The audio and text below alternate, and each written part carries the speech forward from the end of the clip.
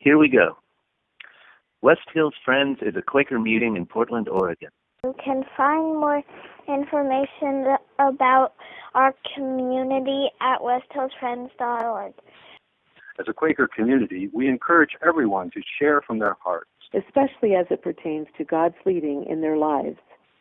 These words are shared into a community that values the opportunity to respond and dialogue about what is said.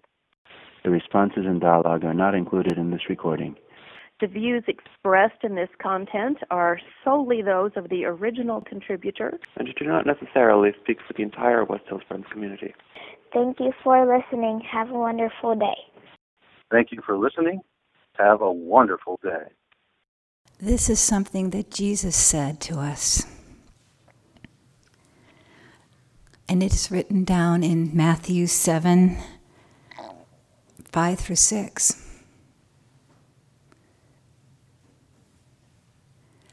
How can you say to your brother, "Let me take the splinter out of your eye"? There is still a plank in your eye. You hypocrite.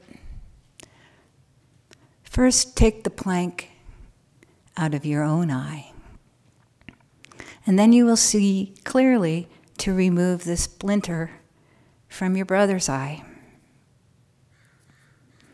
Do not give dogs what is holy. Do not throw your pearls before swine. My name is Claire Nail, and I've been a Quaker for nearly 30 years now.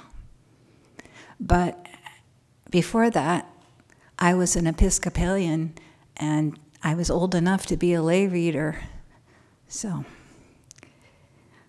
I wasn't a baby when I was an Episcopalian. But one of the best things I learned in the Episcopal Church was this: before communion, confession. As a kid and a young adult, every Sunday before going to the altar for Holy Communion, we said this: Most merciful God, we confess that we have sinned against thee in thought, word, and deed. And here's my favorite one: by what we have done and what we have undone, or what we have left undone. We have not loved thee with our whole heart. We have not loved our neighbors as ourselves. We are truly sorry and humbly repent. For the sake of thy Son, Jesus Christ, have mercy on us and forgive us, that we may delight in your will and walk in your ways, to the glory of your name. Amen. For Quakers, Holy Communion is thought of as open worship. That's our Holy Communion. But we likewise consider our interactions together in community as Holy Communion. Communion and community are words that come from common roots. Before we can live mercifully and happily with others, we must be cognizant of our own faults. Jesus says that plainly in the plank eye reference, as I call it. Now, I've heard it called logs, but I love the word plank. And I know I have one. Yet, if we do not recognize those planks, those missteps, and hold them in the light and examine them, how can we remove them? Here's a hypothetical situation. In my work as a spiritual director, I encounter someone's heartfelt pain. A person is laying out a litany of hurts, wrongs, and slights perpetrated by someone else. Then they ask me, Why does this person do such evil things to me? And why do these things happen time and again to me?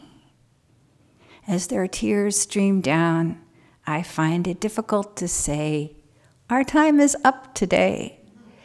So we go on, and little feels accomplished. Such great sadness, and dare I say it, cluelessness. As a listener, I show concern and offer Kleenex, but I have to bite my tongue. I can't point out the obvious. Every person comes to transformation at their own pace. In the future, the same person might come to me frustrated by their lack of hope and their sense of distance from God. Again, I bite my tongue. I'm a listener and a reflector. I'm not a guru. I find myself inwardly praying that they will allow God to open a new vista, a landscape lit with mercy. In such a place, this person will not only examine the splinter in the antagonist's eye, but that heavy plank that hinders their progress toward joy.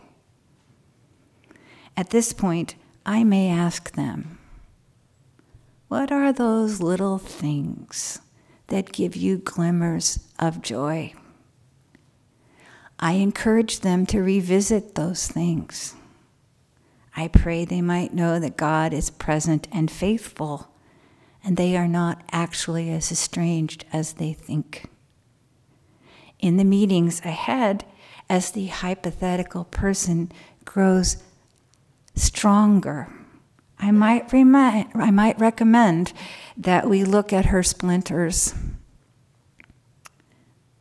I begin to celebrate, and I thank God for the faithfulness I see in that person. I see strength and hope return. But let's talk about me. As a spiritual director and as a Christian, it is important for me to be doing the work of extracting the 12-foot planks from my eye. I meet with my spiritual director regularly. I know the importance of self-reflection and examine, as it's called in the Catholic tradition, confession, sincere contrition. Before I witness someone excising splinters, I must experience the relief of confessing my plank-like fiascos. I also hold my failings in the light during open worship. I have much work to do. I'm just a baby in these things. My eyes are heavy with planks.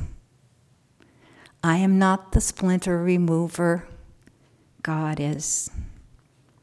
I am just a witness when I sit with my hypothetical person. I have no right to hurry the transformation along. And it's sort of the same with myself. Transformation takes patience. No matter how desperate we are for relief from the agony of examining our errors, we have to wait patiently. We must undergo each uncomfortable step of the process. It takes time. It takes time for an oyster to make those irritating grains of sand into pearls. So it is with our failures, which our forefathers called our sins. We can call them our mistakes, because sin is not a very popular word in modern liberal theology. It is interesting to me that even in secular life, people no longer want to cop to their errors. Politicians construct elaborate cover-ups to obscure their misdeeds, even when all the evidence points to their guilt. Worst, They cast aspersions on others rather than confessing and apologizing for their own peccadillos. In private life, relationships crumble because no one can say, "I did it. I'm sorry. Will you forgive me?" And without coming clean, there can be no transformation in the world.